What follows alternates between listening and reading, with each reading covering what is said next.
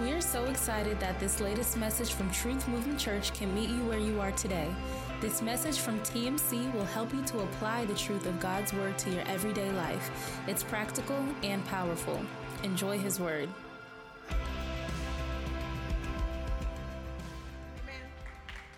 Amen. So I'm going to jump in because I'm excited about the Word this morning. I'm very excited about the Word. And I'm very excited about the Word for a lot of reasons. Because for those of you who might not know me very well, if the enemy had a most hated list, I'm sure I'm on it. I'm pretty sure I'm on it. You guys are probably on it too, but I'm sure I'm up there on that most hated list. And I'm going to tell you why. Because one day I fell in love with Jesus. Oh, God. When I found him, like I've been in church for a long time. I ain't talking about church because I've been in church. I was born in church. I was probably born on a pew. But when I fell in love with Jesus, when I got beyond church and I fell in love with Jesus, and I found out that there was this whole big version of him that I did not know, that I had been sitting in front of and missing the entire time. And this passion that I found for him and a new understanding for the Word and this relationship that I was able to build with the Word, I felt cheated because I had been sitting under the truth the whole time and I missed it. And then I realized somebody must have been lying to me. But I took the blame off. I knew it wasn't the church people. I figured out what it was. The enemy let me sit and miss it the whole time. And I built a resentment about that. So because of that, I've made it my personal mission to make sure that nobody that comes in contact with me has to get tricked up by the lie. Amen? And because I constantly make an effort to make sure I'm constantly presenting truth, living truth, I'm a problem for hell, and I understand that. I almost wear that as a badge of honor. Because you know that I'm not going to let you continue to lie to them in front of me. Amen? So today I'm here on assignment. And that's exactly my assignment. The message God gave me this morning is that assignment exactly. It's to go ahead and expose the lie. So can you guys go there with me this morning? Are you willing to follow along and be a good class? Now, I've been accused of being churchy. And what I'm going to do is I'm going to teach today. I'm going to behave myself. I'm going to teach. I'm not going to get country. I'm not going to get Kojic. I'm not going to go there. So forgive me if I start to get a little rhythmic. I'm going to teach. Today I'm going to teach. I got notes. I'm going to follow the notes, and I'm going to teach. I'm going to teach today. I'm going to be, and I even have points today. 3 of them, George. I got three of them. Yes, I'm behaving. I behave. So if I get preachy, I'll bring myself back to the notes because I'm not going to do that because we're in the new place, and we're not going to do that. Okay, but before we do anything, let's go before the Lord in prayer. Father God, I thank you for this opportunity to stand before you. God, I recognize that it is a privilege to be trusted with your word. So God, I ask God that you would bridle my tongue and yet word my mouth, God, and only allow me to speak what it is that you have given today. God, I ask that you take over this atmosphere. Let there be no place that we can hide from your presence this morning, oh God.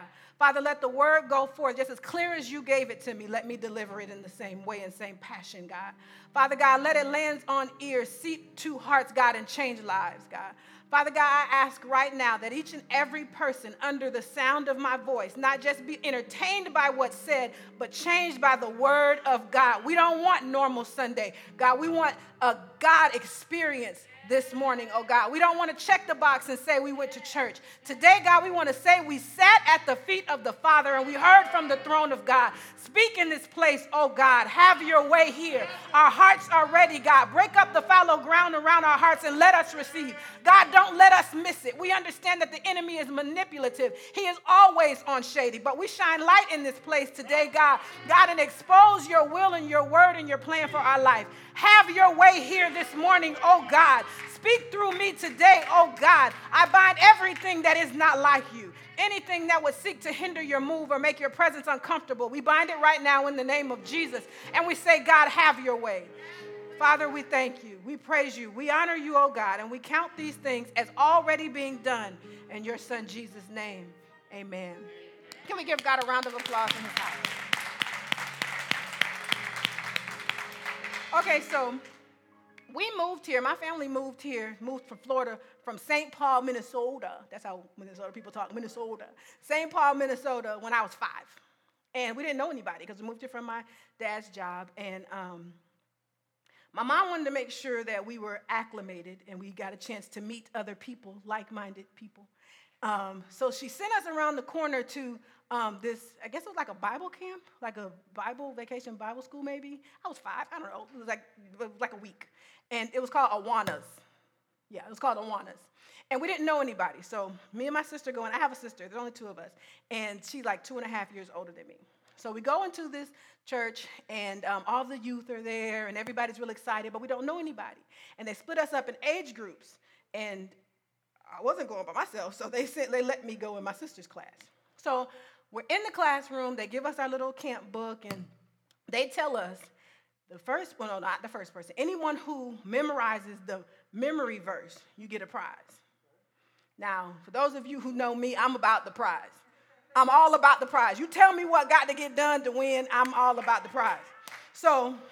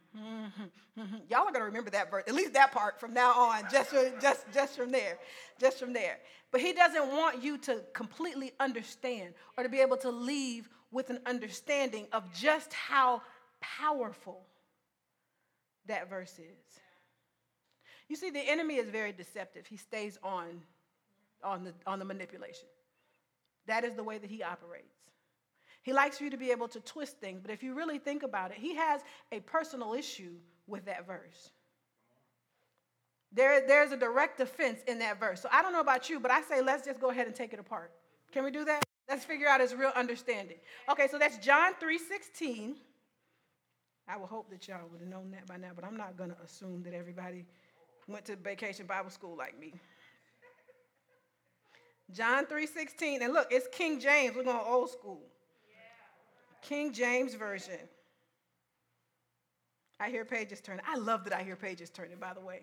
That is great. I'm going to get a paper Bible. I have one, but I'm going to bring it to church now because that's deep right there. That's real salvation. You know Jesus real when he's on paper. Amen. When he's not in the same app as your Facebook, when he got pages, that's real Jesus. I'm talking too much. Okay. John 3:16. Look, some of us went to go get our scripture and saw our notifications. You got distracted. Go back to the Bible. John 3:16. Okay. For God so loved the world that he gave his only begotten Son, that whosoever believeth in him shall not perish but have everlasting life. So, we have for God, our Father, for God, perfection, representing the heavenlies, our God, so loved the world, flawed, broken, earthly. You get that? We have for God, perfection, heavenly, so loved the world, flawed, broken. We have perfection, heavenly, earthly. But right there in the middle, it is that he's so loved. He's so loved. And why is that so powerful? Because it is right there in the love that he has for us that draws the two realms together. It's right there in the love that he has for us is where heaven meets earth. And the greatest gift ever known to man is given, our Savior. See, it's so easy to read past that scripture, read past that sentence and miss the meat of that thing is that for God so loved the world. Now, that's the part that the enemy takes direct offense to. He has a problem with that part. Why? Because it was God's love for us that compelled him to bring a Savior. And why is he so personally offended? Is because the flawed, broken version of the world, is his love, God's love compelled him to bring a Savior for us. But when the enemy was flawed, broken, and messed up, there was no Savior sent for him. He lost his place when he messed up. There was no love for him when he lost his spot. So that makes him like the jealous ex. Listen, you either know one or you are one. Okay? It's like that jealous ex that can't understand that, like, they moved on and why, what is it about them? Like, why are you so settled down and happy with them? Like, all the things that I wanted you to do, now you're doing with them. Oh, you guys bought a house? You didn't buy a house when we were together. Oh, you're getting married? You didn't ask me to marry you. Like, it's the jealous ex. And because he has such a problem, because you do realize we're his full replacement. Like, we got his job and all. We got the love he wasn't offered. We got the spot he wasn't offered. He got a problem. He has a problem with us. It is personal. And until you realize that you're dealing with somebody that has a personal problem with you, you handle them different. And you need to understand, and see, that's what I'm saying. I'm all about the exposed. And we're exposing him today because some of us have made friends with the jealous ex. That's never a good idea. Some of us has gotten comfortable engaging with the jealous ex, not realizing that all the time he's manipulating the situation and relationship, belittling the relationship that you have. Okay, so we want to walk through this and expose the enemy this morning, okay? Sound good? Are you on board? Okay, so throughout time, throughout our lives, throughout our relationship, I'm going to just key in on 3 different schemes that I spot. Now, mind you, he is the master of manipulation, so there's billions, but today we're going to talk about 3 because I'm 3 points. 3 points on the enemy's scheme to manipulate. And he starts this in such a subtle way. And our first one, look, I got points. Points. Our first point is he discredits the source. He discredits the source. Because he understands that if I discredit the source of love, then you'll never be able to trust its supply. And he's so manipulative, he starts before you can connect the cognitive thought. Because think about it, newborn babies are born and they're blank canvas. They don't have a vocabulary. They can only grasp concepts to make an understanding. So what they learn when they're in their parents' arms is that love comforts. I'm cuddled in my parents' arm. This is good. Love comforts. And then, like, when you're holding them and you're feeding them and you're holding the bottle and you're looking down at them and they're looking up at you and they realize love provides. Like, I don't know her name. I don't know his name. To me, they're just love. And love provides. Or when they're scared, and you put them in the crib or you put them in their own room or whatever, and they start, and they get freaked out. And in comes mommy and daddy, and they look over the bed, or they come and turn on the light, and they come in the room, and they look over at them, and they say, love protects. And they make these connections to what they've decided love is. But for many of us, we were trusted with sources that were broken. So instead of learning the concept as designed, we learned twisted versions of what it was. And now, what should provide protection, I should be able to trust this source for protection. I should be able to trust this source for provision. I need to be able to trust this source for comfort. But because he's tainted it and he's manipulated it, now I can't trust it to be what it's designed to be. So instead of feeling protected by love, because I was put in the hands of someone who was broken, who mishandled me, who mishandled it, now instead of feeling protected where I feel loved, now I'm guarded. And as you grow under that thought, you start to think to yourself, you know what, I just rather not. When babies cry, the time it takes for you to respond teaches them a trust. I know that when I cry, you come. But when nobody comes, you teach yourself to self-soothe. And the enemy has manipulated it so to where when we cry out, we say, it's all right, I'll figure it out. Wow. It's okay, because I'm used to no one coming for me. I'm used to not being God. I'm used to not being protected. Somebody say, for God so loved. Oh, come on, weak class. For God so loved. The second thing that the enemy does is he changes the definition.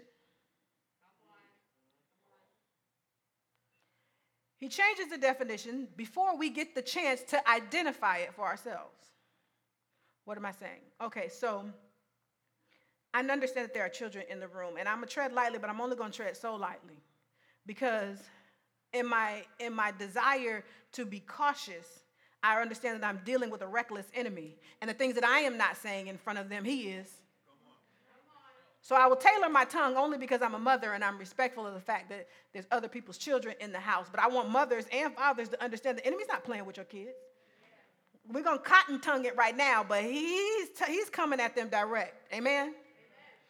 And so there's a spot in us that thrives on giving and receiving love.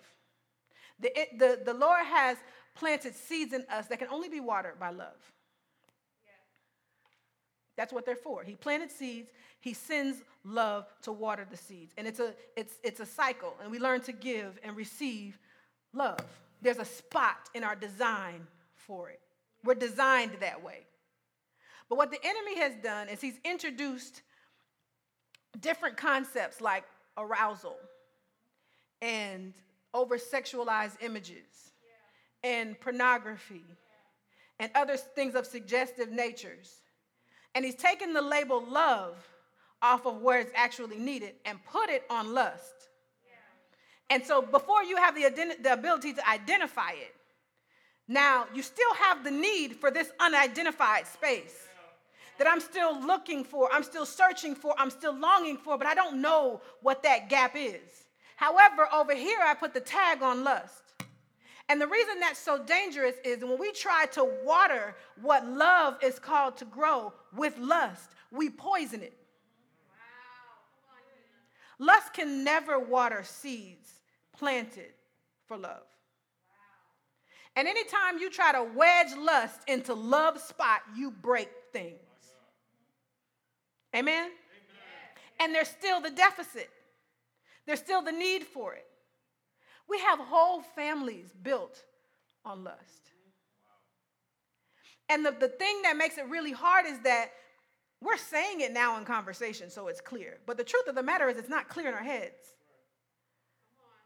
So we're disappointed because love isn't producing what it's supposed to produce. Love isn't doing what we're taught that love is supposed to do. And we feel like love is the issue because we can't identify it. because love doesn't feel like this does. So then we go for the searching. And that's why we have so many people, I was going to say young people, but it's all people, doing things to seek the reaction of love, but it's lust. It's broken. Amen? So now we have labels that have been misidentified. We have sources that have been discredited. Father doesn't mean love, yet we need love. And we're sitting in settings like this and we say, the Father loves you. And I don't have a reference, a safe reference for Father, and I have no identification of love. So then what do? We just put the beat back to it. Because it's safer in a beat. Meaningless. And I can go along, I can sing it along, but I have no reference to tie it to. I have no experience to tie it to. And it becomes just the regular beat. I can get it back, I can parrot it to you, I can sing it to myself, because it has no meaning to me. But I think it does, because I get the prize. I see a result. I see stuff coming from it. And I myself can't grab the concept. There's a third scheme. And see, you know why he's so tricky? It's because he always puts in that safety clause. Because just in case you should get over the first two humps, the next one he puts in place is unworthiness. Because should you ever figure it out, should you ever come in contact with love, I'll just make sure you don't ever feel like you deserve it or that it applies to you. And you see, there's such a thread in this because it leaves you seeking all the time. You're still longing for it because you have stuff that needs to be watered for it. And not only that, you have things that you need to water. But we sit in settings and we just feel unworthy. We don't have a word for it. But he presents shame, God, and condemnation. Have you ever sat in the presence of God and you see it going on around everybody and you want to jump in so bad and you can't understand why you can't get there? Like, I'm so disconnected. Like, everybody else is just going in and I just can't get there. I can't get to where it is. And he, like, creates this blockage. And then there's a them and a you. Like, it's the holy people in that place I long to be and I can't be. It's because he has set up this thing and he's playing it in your head how unworthy and how not like them you are and how they must be real right and they're real deep and then there's me. Let me tell you guys a secret. I'm going to tell on every church person. Ain't none of us perfect. Everybody likes to talk about what they did, but nobody's like to talk about what they're doing. There are 24 hours in a day. I can guarantee you, you will disappoint God at some point in that day. We like to talk about the testimonies. Be back, rear view mirror, like testimonies. No, but that's why we repent daily, all of us. Let me say it in a mic with a title. None of us are perfect. And the same God who loves us loves you. Flaws and all. One of my favorite parts of Scripture is David, and I'm going to jump there quick, and I'm going to come right back. David, I'm going to introduce, just like you guys might, not everybody knows. David was a shepherd's boy. He had a whole bunch of brothers. And the prophet was sent to go and pick the next king. He was sent to Jesse's house. That's David's dad. He was sent to Jesse's house to go and anoint the king. So Jesse comes out with all his sons. He lines all his sons up. The prophet comes, and he's like, no, he's not the king. That's not the one. That's not the one. That's not the one. Jesse, do you have more sons? Because none of these are the ones that God sent. And Jesse's reply is, I have another son, but you can't be talking about David. He's out there with the sheep. He's a shepherd. He's not like, these are the good sons. Pick one of them. Like, no, none of these are it. He calls David out from the field. David is out there shoveling sheep, boo-boo. And he calls him out from the field. But when the prophet sees David, he says, that's the one, and he anoints him. But my favorite part of the story is at no point do they say that he showered David first, that he cleaned David first, that he prepared David first. What did he do? He anointed David dirty.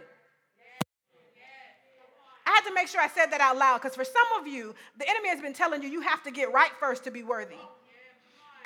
But if you just come, he can do all the cleaning and the anointing. You just need to come. For years, I worked for the Department of Children and Families, and I would get kids, little kids, and I'd have to pick them up, and I've become their caseworker. So now I'm going to see you weekly, and I'm going to make sure that where we place you, you're safe.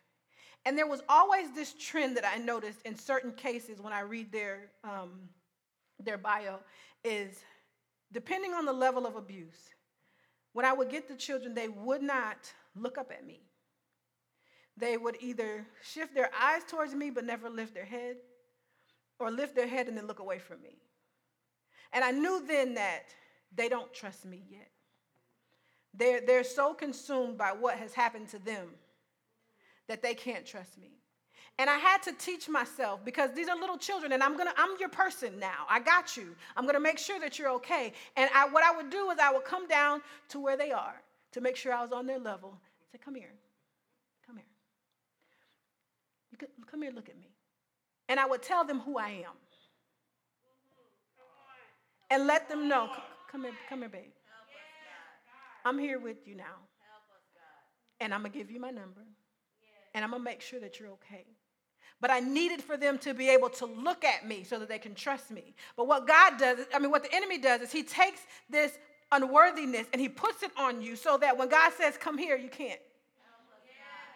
I can't look your way. When he's trying to tell you, I love you, I adore you. It's sad that we have to cringe at the love of the Father, but the enemy is manipulative. And he's been working this agenda since we were little, so we don't know how to look our dad in the face. God. We've always had a house full of boys.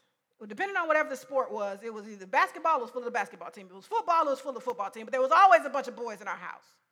And we would go to the games to support them, and we would notice the other boys on the team that didn't have fathers in the house. Because when the coach spoke, they didn't know how to respond. They didn't know how to look to him and say, yes, sir, and go back out. They would continue to play, but they could never really look and engage it because they couldn't look him in the face. Why? Because they didn't understand the relationship of a father. They didn't understand the instruction of a father. And the enemy has been working this agenda from the beginning of time. But we're exposing lies today. Am I right? We're exposing tricks of the enemy today. So I know some of us are sitting under the word, and I'm getting ready to close. We're sitting under the word, and you hear, you know what? I can go back in my life, and I can find these things, and you're right. He's been tricking me. He's been tricking me before I had a chance to see the game right. And see, what makes it so enraging almost is that once he starts this wheel, he can let it go because you'll do the rest. It's not something he has to sit on your shoulder and keep reminding you of. Not only will you continue to spin down this cycle, you'll pass it. Wow. I'll tell you how. We do things like this. Let that baby cry. Ain't no baby ever die from crying. So they have to learn to self-soothe. Or just go ahead and you don't have to hold them every time you feed them. Sit over there, put the bottle in there, all right. They never get to learn that. He provides. We teach ourselves silly sayings like making love. I always used to tell my girls in my group, honey, if you waited until you got in the bed for love to be created, you're going to get up, but your feelings hurt. We embrace these concepts as if they're truth, and then we pass them along, and then we just work his agenda for him. And then here comes moments like this, where we have to be vulnerable with God, and we have no reference at all. That he so loves us. That he loves us so dearly. That he stopped the wage of sin, brought a Savior to buy us back. Oh, God. Don't let it sound cliche because it's just too real too. Okay, so you're sitting here and you say, you know what? That's me. I can see it. I found these different spots in my life. I see where I can relate. I see where I can adjust. But now what? You don't ever give a diagnosis without a prescription. You don't do that. You don't point out the problem without a solution. Amen? I love that in Scripture there are what I call rescue verses. When you find a rescue verse in Scripture, I encourage everybody who reads the Bible with a pack of Post-its next to you. Because when you stumble across a rescue verse, write it down, stick it somewhere, because you're going to need to be able to go to that. I'm giving you strategy. I'm just giving you strategy. Rescue verses. Psalms 51:10 says, create in me a clean heart, O God, and renew a right spirit within me. And the reason why I love that so much is it says, create in me. God, you can't refurbish this one because this one never had it right from the jump. Create in me. I need it from scratch, God, because even as a baby, I never saw it right. Create in me. I need you to make a whole new one, all from start. A clean heart. One that is able to receive. One that can hit the radar, can feel and receive love. One that hasn't been exposed to the lie. One that can honestly see and understand your love for me. Create in me a clean heart. And renew a right spirit within me. Now that can be renewed because that came from him from the beginning. Because that was right, because we got that from our dad. We got that from the Father. Renew a right spirit within me.